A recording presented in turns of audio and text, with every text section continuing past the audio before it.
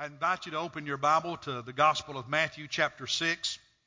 Gospel of Matthew chapter 6. Today we're wrapping up our study of the Lord's Prayer.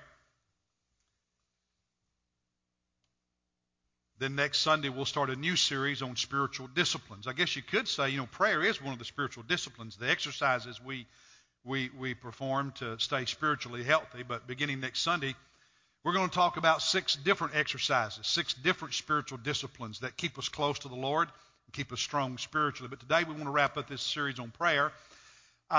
Yesterday, Moniz and I drove down to Lexington, South Carolina to spend the afternoon with Stephen and his family. And their youngest, David, our grandson, he turned 1, so they had a birthday party and did the usual thing. When they're 1, it's about them getting cake all of themselves, but it's the adults eating. So he had barbecue. And since it's Columbia, he also had what you don't find around here too much. In addition to barbecue, we had the hash and the rice, which I also like. And if you don't know what that is, Google it, and you may not want to eat it, or you might, I don't know. But anyway, and then the sides, the slaw and the baked beans and the hush puppies and of course the cake and the ice cream. So we had all of that stuff. And here's the problem. Since I've been on vacation, I've been trying to eat better. So we were in Kentucky visiting our parents, and I bought a mess of half-runner green beans, and we took them to the lake with us in Tennessee and fixed a big old pot of beans with, new potatoes cut up in it. And, I seasoned it with a ham hock. You have to. It's not good if you don't. And but we ate good. We ate green beans. And then when we came back to Rock Hill this past Wednesday, I think it was, we stopped at the farmer's market in Asheville, and I bought me another big old mess of half-runner green beans. And some more new potatoes and some big old heirloom tomatoes and some Vidalia onions and, squash and zucchini, all that really good stuff, and another piece of, meat to season it with when I cook the beans. And so we fixed a big old pot of that, and I told Monisa, because normally when I have green beans and tomatoes and onions, I want some cornbread, because it's just not right to eat that stuff without cornbread. But cornbread's not healthy. So I told her, sweetie, no cornbread. No cornbread. She didn't fix cornbread. And I got to be honest, the beans weren't quite as good because of that, but nonetheless, I ate it. And so I was trying to do better. So I get down to Stephen's house, and here's barbecue and hash and slaw and baked beans and cake with fudge icing. Okay? And my daughter-in-law, I'm sitting at the dining room table. I didn't ask for this, but my daughter-in-law sticks a plate in front of me, and it's got a piece of that cake on it, but it's not a normal size piece. It's a big old size, big old piece. I don't know if she just looked at me and thought that's what I would want or what, but that's what she, and I can remember thinking, I don't need to eat that. Do I say to her, can you cut that in half? What do you think I did? Yeah, I ate it with ice cream on it.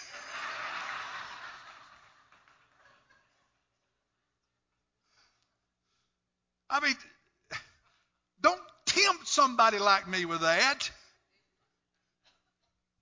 Okay? And that's what it was. It was a temptation, and I paid for it last night because I didn't sleep real well because of all the caffeine and all that fudge.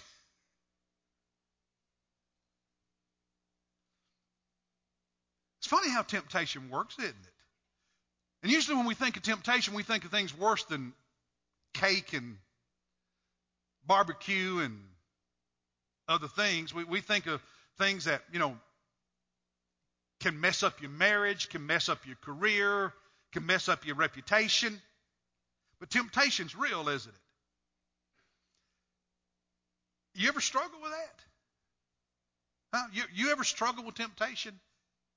You ever struggle with big temptations and little temptations and whatever you want to call those in between, to do something you shouldn't do, something that God would not want you to do, something that's wrong, that doesn't honor Him? Anybody in here ever deal with temptation?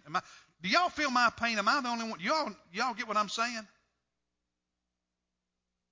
But it's amazing how temptation works. There was a 54-year-old man in Chicago about 8 years ago, walked into a Walgreens. They had an ATM machine on the inside, and he went over to use it. And so he bent over and set his drink down on the floor, and then he did his banking business. And when he finished, he leaned back over to pick up his drink, and something on the floor caught his eye. And the security camera in the Walgreens shows him bending over and just staring at the floor for a while.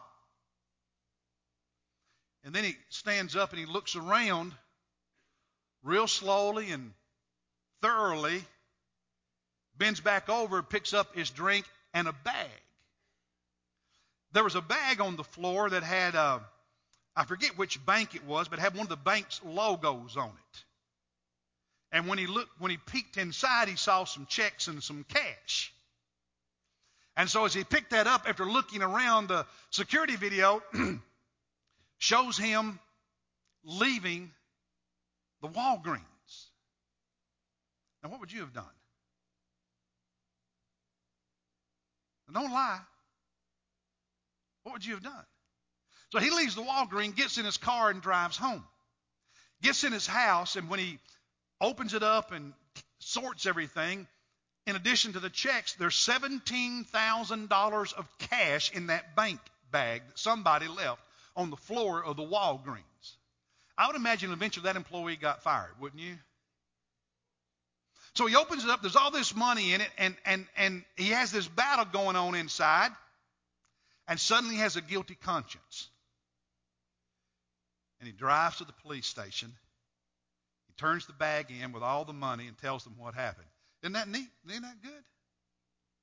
Except he lied, and I don't know why. It doesn't make any sense. But after almost stealing the money, deciding not to, he lied to the police about where he found the money. Well, at that moment, the police didn't know. Story gets out, media picks it up. He's a hero on TV, print media. You know, everybody's interviewing him, talking to him. He's a hero. People are giving him gifts and so on. And the police eventually come across that security video and find out he lied to them about where he actually found the money. And then doing that, he broke a law. It's called filing a false police report. And so now instead of getting a reward, he's paying a $500 fine. And instead of being a hero, people are thinking, what's wrong with you if you turn the money in? What did you lie about? But it's funny how temptation works. Sometimes we can really struggle with something big, and then all of a sudden we make up our mind and we do the right thing, only to have something little do us in. You ever been there? See, little things can mess us up as well as big things. Temptation is just crazy how it works in life. And we all struggle with it. Jesus knew that. That's part of the reason that in the Lord's Prayer, he included some teaching about dealing with temptation. Verse 13, do you have your Bible? Matthew chapter 6, verse 13. And do not lead us into temptation, but deliver us from evil, or some translations will say the evil one. Now, most of us have quoted this verse for years, right? And maybe in the back of your mind you've had a thought, but you didn't let it come to the front. Perhaps you did, but most of us probably did not. Why did Jesus say, pray, don't lead us into temptation? Is God going to lead us into temptation? And so we're praying and asking and begging God not to lead us into temptation, because when you read it, that's what it sort of sounds like, isn't it? And so it's a little bit confusing. What does Jesus mean when he says pray this way? Lead us not into temptation, but deliver us from evil. Does God ever lead us into temptation? Well, James tells us in the New Testament, chapter 1, verse 13, that no, God never tempts us. Look at these two verses. He says, let no one say when he is tempted, I am being tempted by God. Why? Because God cannot be tempted, and God does not tempt anyone. Whenever you're tempted, he says, you need to acknowledge this reality, that you are tempted because you are carried away and enticed by your own lust. Lust is an overmastering desire. A desire is something that's natural, to have money, to have enough to take care of our family, to pay for dreams, all of that natural desire. But when we allow that desire to get too powerful and it becomes a master of us, that can be a desire for relationships, a desire for intimacy. It can be a desire for anything. But when it gets too strong, it becomes a lust. And Scripture says we are tempted when we allow natural desires to get out of proportion, and they become lust. And once we allow that lust to take root, it entices us to do things we shouldn't do, we don't want to do, God does not want us to do. That's what temptation is. And so God says, hey, he can't be tempted. He doesn't tempt anybody. So again, what does Jesus mean when he says, lead us not into temptation? Because God doesn't tempt us. Now, the Scriptures teach that God does do something. He does test us. He does test our faith sometimes to prove whether or not it's real. That happened in the Old Testament with Job, didn't it? He tests us because going through the test, if we are faithful, our faith increases, we grow. So God does test us. In John chapter 6, when Jesus feeds the thousands, let's go ahead and look at that for just a moment. Jesus, therefore, lifting up his eyes and seeing the large crowd that was coming to him, said to Philip, one of the 12 disciples, okay? Notice this. He said, Philip, where are we to buy bread so that these may eat? How are we going to feed them? But notice verse 6. This he was saying to test him, for Jesus himself knew what he was intending to do. Jesus already knew that he was going to turn that bread and fish into food, multiply it, and feed the multitudes, the thousands. But he was testing Philip. How do you respond? Sometimes God tests us. He doesn't tempt us. But God will test us to prove to yourself, okay, to prove to you. Is your faith real? Is your devotion, your commitment real? Are you the real deal? God will test you to develop you, to grow you, because having everything easy all the time doesn't grow people. Being challenged, facing opportunities, that grows us. You grow in your marriage as you learn to work through stuff. You don't grow if you don't learn to work through stuff, right?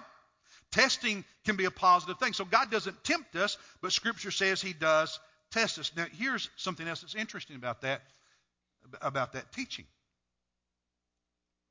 Lead us not into temptation. Don't lead us into temptation, Lord, but deliver us from evil.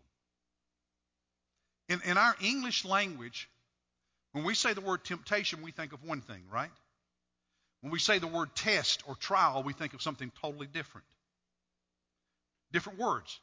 Test and temptation in English are different words, mean different things, correct? But in the Greek of the New Testament, there is one word that means both temptation and test. The same word in Greek means temptation and trial.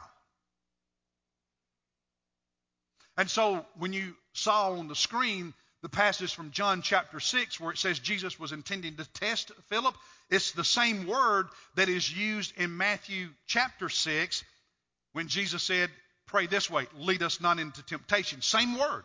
But in one passage it's translated as test, and another passage it's translated as temptation. Because in English they mean something different, but in Greek it's the same word and it can mean either. You have to allow the context of the passage of Scripture to help you know what the focus is. But there's even more to it, because the truth is, every event of your life, every situation, everything you encounter is simultaneously a temptation and a test. Every opportunity, every challenge, when people throw something in front of you, when you're all of a sudden you unexpectedly find yourself staring at a bag of money on the floor of the Walgreens. Somebody gives you too much change at the local restaurant. Monique and I have to stop at the Lizard's Thicket in Blythewood. Reason we need to stop there is because the last time we did and ate dinner, we were bringing our granddaughter Liliana back with us to spend a few days. So we stopped there to eat dinner. I should know this. She's 4, 5, 4, 5, 4. How old is she? 4? She's 4. And so we're eating at Lizard's Thicket. And we get in the car and we're driving home, and Monisa gets in her purse and she discovers there's a fork and a spoon. Because Liliana, our granddaughter, had been playing with the silverware and she thought it was just neat to put them in Nana's purse. Now, it's a simple little thing. It's a small thing. You know, like lying on the floor. Why do you lie? What do you do? Well, we're going to stop at Lizard's Thicket and we're going to return the fork and spoon. They probably don't even know it's missing. Not worth a lot of money. They don't have real expensive ones, you know. But there's right and wrong. And God knows. See, God sees what's done in secret, right? Every situation in life is a temptation. See, it's the angle you're looking at it. Satan's looking at every event in your life, and he's working, he's trying, he's manipulating, trying to get you to do what is wrong. That's the temptation side of it. God, the Holy Spirit, is working in your life, influencing, prodding to get you to do what's right, testing your faith. Is your faith real? Is your obedience real? Can you use this as a growth opportunity? Can you pass this test and be a positive witness for Christ and His kingdom and the gospel? So now, when you hear Jesus say, pray like this, lead us not into temptation, all of a sudden it takes on a little bit different meaning, doesn't it?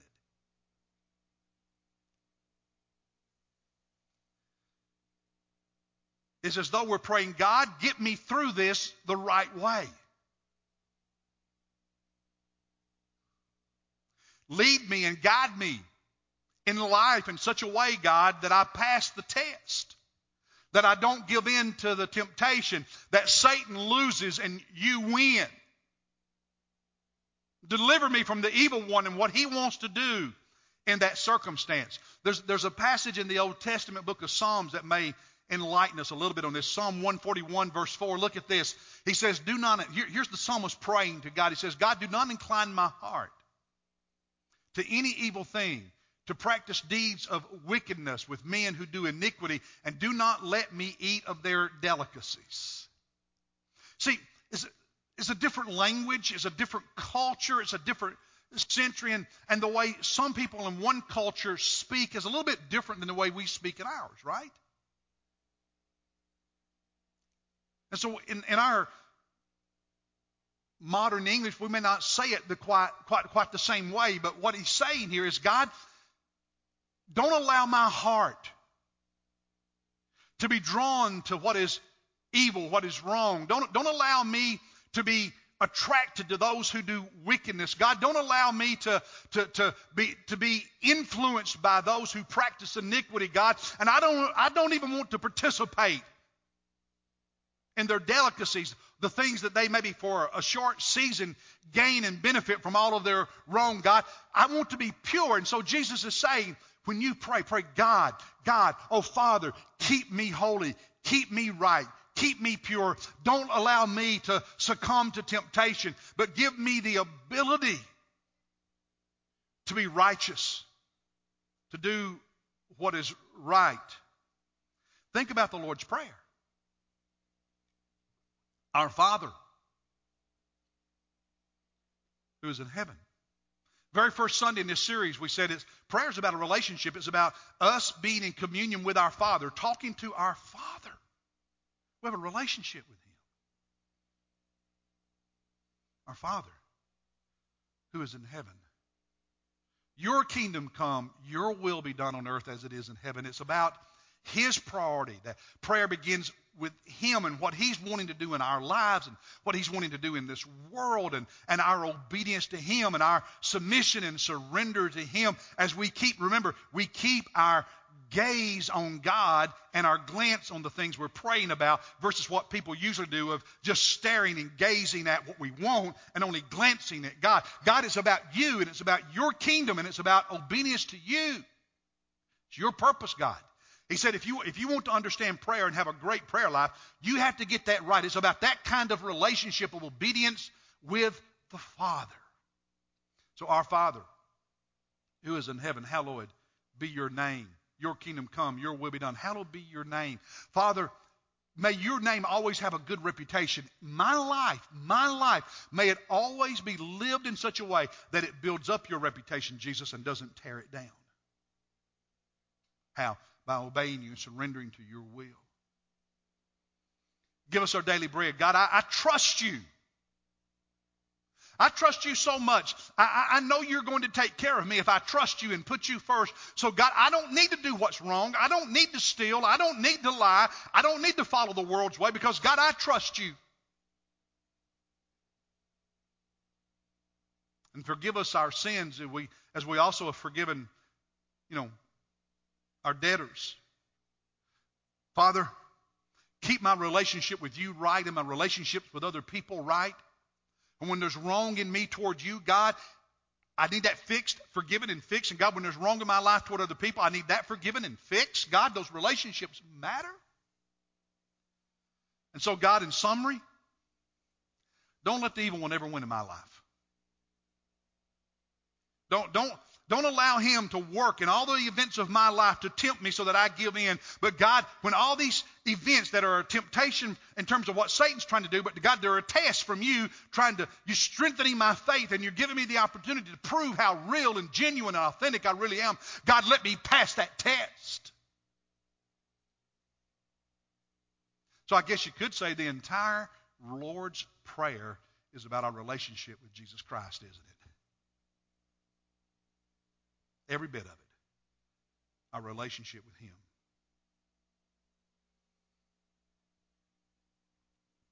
When our daughter Jacqueline was young, she's artistic, good writer. And so she'd leave notes around the house all the time. Now, occasionally, they were not happy notes when she was mad about something. But most of them were just love notes. We still have some of those. Well, her son, our grandson Liam, who's now 9, when he comes to see Paul and Nana, he does the same thing. He's just like his mom. He leaves those notes around. He hasn't left me a mean one yet. They've all been kind and loving so far.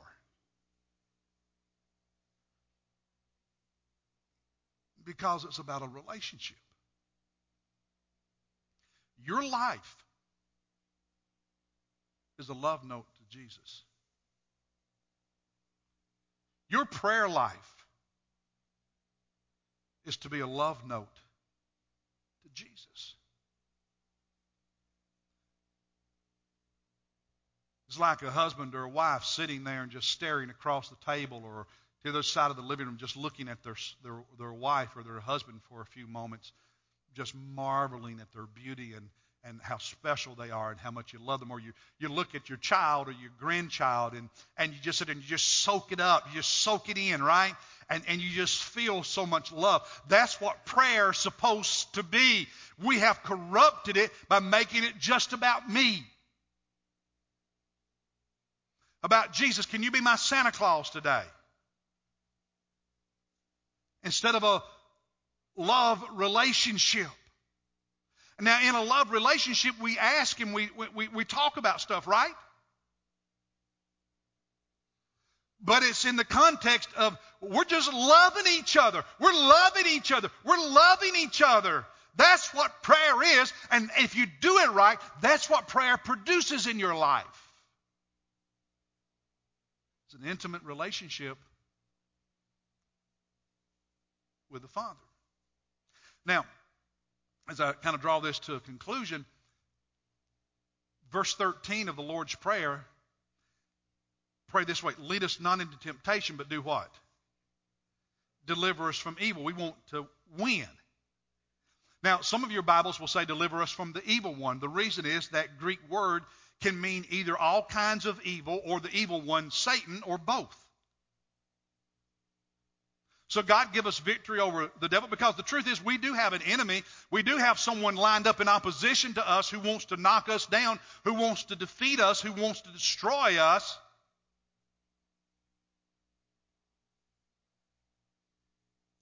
And God doesn't want us to fall prey to that. Do you know that Jesus prayed for you so that you would not fall prey to the evil one? In John chapter 17, verse 15, the Bible tells us Jesus is praying. This is his high priestly prayer the night of his arrest before he was crucified. He said, I do not ask you to take them, his disciples, his followers, us, out of the world. In other words, when somebody becomes a believer, don't just immediately zap them up to heaven. He said, Father, that's not what I'm asking, but what I'm praying, what I'm asking is that you keep them from the evil one. Doesn't that sound just like the Lord's Prayer? Jesus prayed for you to have victory. Jesus prayed for you to be strong. Jesus prayed for you not to succumb to temptation. Jesus prayed for you to knock the devil down and stay firm, pass the test, and prove the authenticity and sincerity and realness of your faith.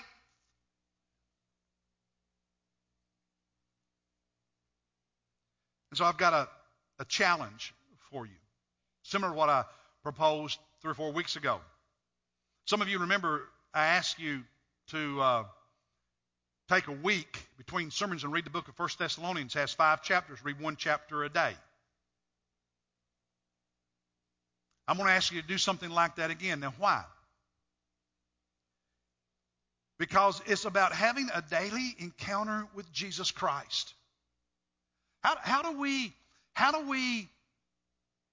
win this fight? Matthew 4, when Jesus was tempted by Satan, what did he do? Quoted Scripture. You're never going to quote Scripture if you don't know Scripture.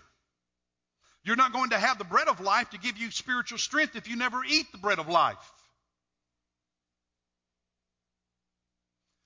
When Jesus was in the Garden of Gethsemane praying the night of his arrest, and he comes to the disciples and finds them sleeping because they were tired, and he says, watch and pray. Spirit is willing, but the flesh is weak. And how do you watch and pray? You watch by praying. You watch and pray by getting into the Word of God, allowing Him to speak to you, and then responding to what He says. It's a conversation. It's an encounter. You have to have a daily experience with Christ.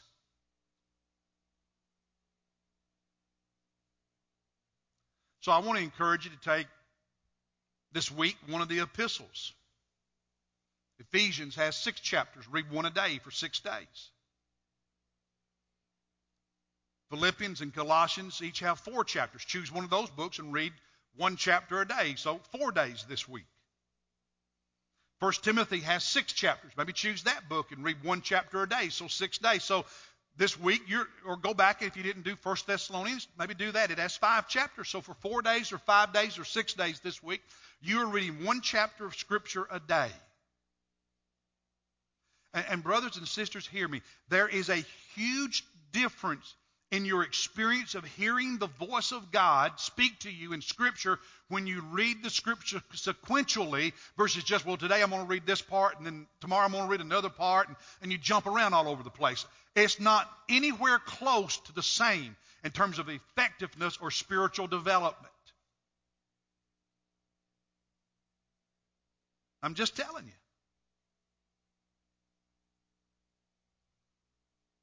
And so take one of those books and read it all the way through this week, 1 chapter a day. And when you sit down to read, pray. The first thing you do is pray. Holy Spirit, speak to my heart. Show me things in this chapter that you want me to see. Speak to me. Talk to me. Because this is not about me filling my head up with knowledge. It's about me filling my heart up with you so that I can obey you. Speak to me as I read. And it may not be natural for some of you, but I encourage you to get a notepad or a piece of paper or a journal. And if a verse speaks to you, just jot down verse 10. And in 2 or 3 sentences, what did God say to you in that verse? And then think about it, reflect on it, and then pray about it. And maybe write out in 1 or 2 sentences a quick prayer in quotation marks to God as your response to what God said to you in that passage. You've heard me talk about it. Some we're going to talk about it a lot this fall because we're going to launch these in our church. But I've been meeting weekly with 2 different D groups, groups of men, small groups of men in the mornings since February. We've been reading 1 chapter a day, 5 days a week, and praying about it and hearing God and journaling and responding. And I'm seeing God do some incredible things in our lives. This is my journal. Starting in February, we've been 6 months. My groups have read 128 to 130 chapters, depending on where we're at, getting ready for our meetings this coming week. That's an average of 5 chapters a week for 6 months. And in here's 128 journal entries for those 128 chapters, reading all the way through the Gospel of Luke, all the way through the book of Acts, all the way through 1st, 2nd Thessalonians, all the way through 1st, 2nd Corinthians, all the way through Romans, and so on. And I just put notes where God speaks to me. And the last one, I'm reading Acts 24, and in verse 27, you know what God said to me? It just jumped out at me that day because I'm just reading and focusing, and I'm following the story of the Apostle Paul. And in verse 27 of Acts 24, it tells us it's so simple, but it's so important, so powerful. Paul was wrongly arrested, and in that verse, he spent 2 years in prison, being falsely accused. And during those 2 years, over and over, you know what he did? He witnessed for Jesus. And there is absolutely no indication anywhere in that chapter or the chapter before or the chapter after of Paul expressing any bitterness toward God for the fact that he's wasting 2 years of his life in prison. He considered himself an instrument in the hand of God. And so whenever he had a chance to speak, while he defended himself, he spoke for Jesus. I was blown away by that as I just sat there and thought about it. I tried to imagine myself in that situation, and I could imagine myself having some bitterness, couldn't you? And part of what I wrote was, wow, such an injustice. Yet he witnesses for Jesus and shows no evidence of bitterness. Truly, his life had been crucified with Christ. And part of my prayer was, Lord, my life has not always been that way. And I just went on to spend some time talking to God about some stuff. And that was my encounter with Jesus that day. How do you pray the prayer, lead me not into temptation, but deliver me from evil? How do you win? It's not by spending all your time during the week. And we're busy. We're busy. We have pressure. We have demands. We have dreams. So do I. Sometimes people think because I'm a preacher, spending time with Jesus comes easy. Well, no, I spend time studying, but if that becomes the substitute for my time with Jesus, after a while, I'm just an empty talking head.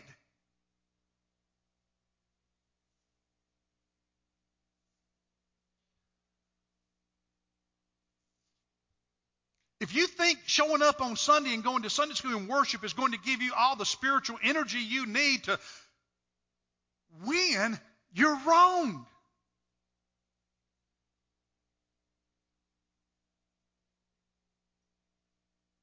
I challenge you this week to try to spend some time every day, daily, with Christ.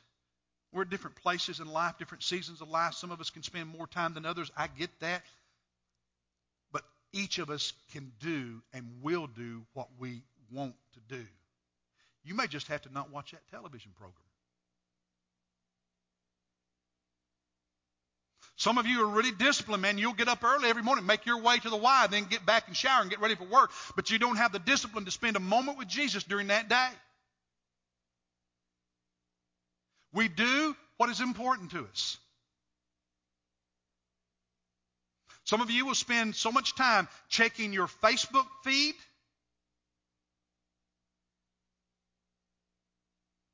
A few of you in this room, Instagram or Twitter. No time for the Word of God, no time for prayer, no time for Christ. We do what we want to do. See, the Lord's Prayer is about a relationship. It's about Jesus. It's about Jesus. It's about Jesus. It's about Jesus. And if your spiritual life is dry, you're not spending time with Jesus.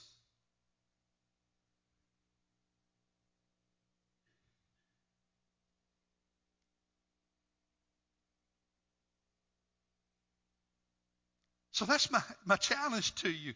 Spend some time with Jesus this week. I promise you, you'll like it.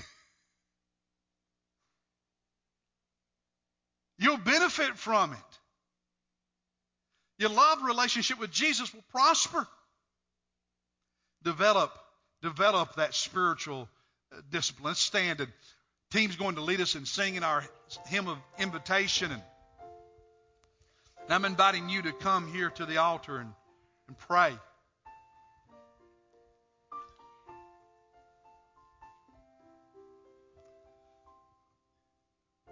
Some of you need to pray, whether it's standing where you are or kneeling here, and commit. Jesus, this week I'm going to spend some time with you. Just make the commitment. Some of you may need to sit down as a couple or a family and talk about changing some patterns or some routines that will allow each of you to do that. Some of you who have young kids, it may be the husband has to do something, and then the wife has to do something, so that each of you are able to have some time with Christ. Brother Jamie's here, I'm here. You can come and talk with one of us if you want to make some other decision, whether it's to join First Baptist Church or request baptism.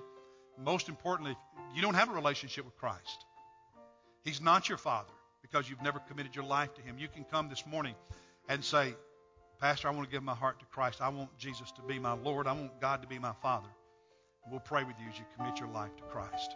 Let's sing together. You come now.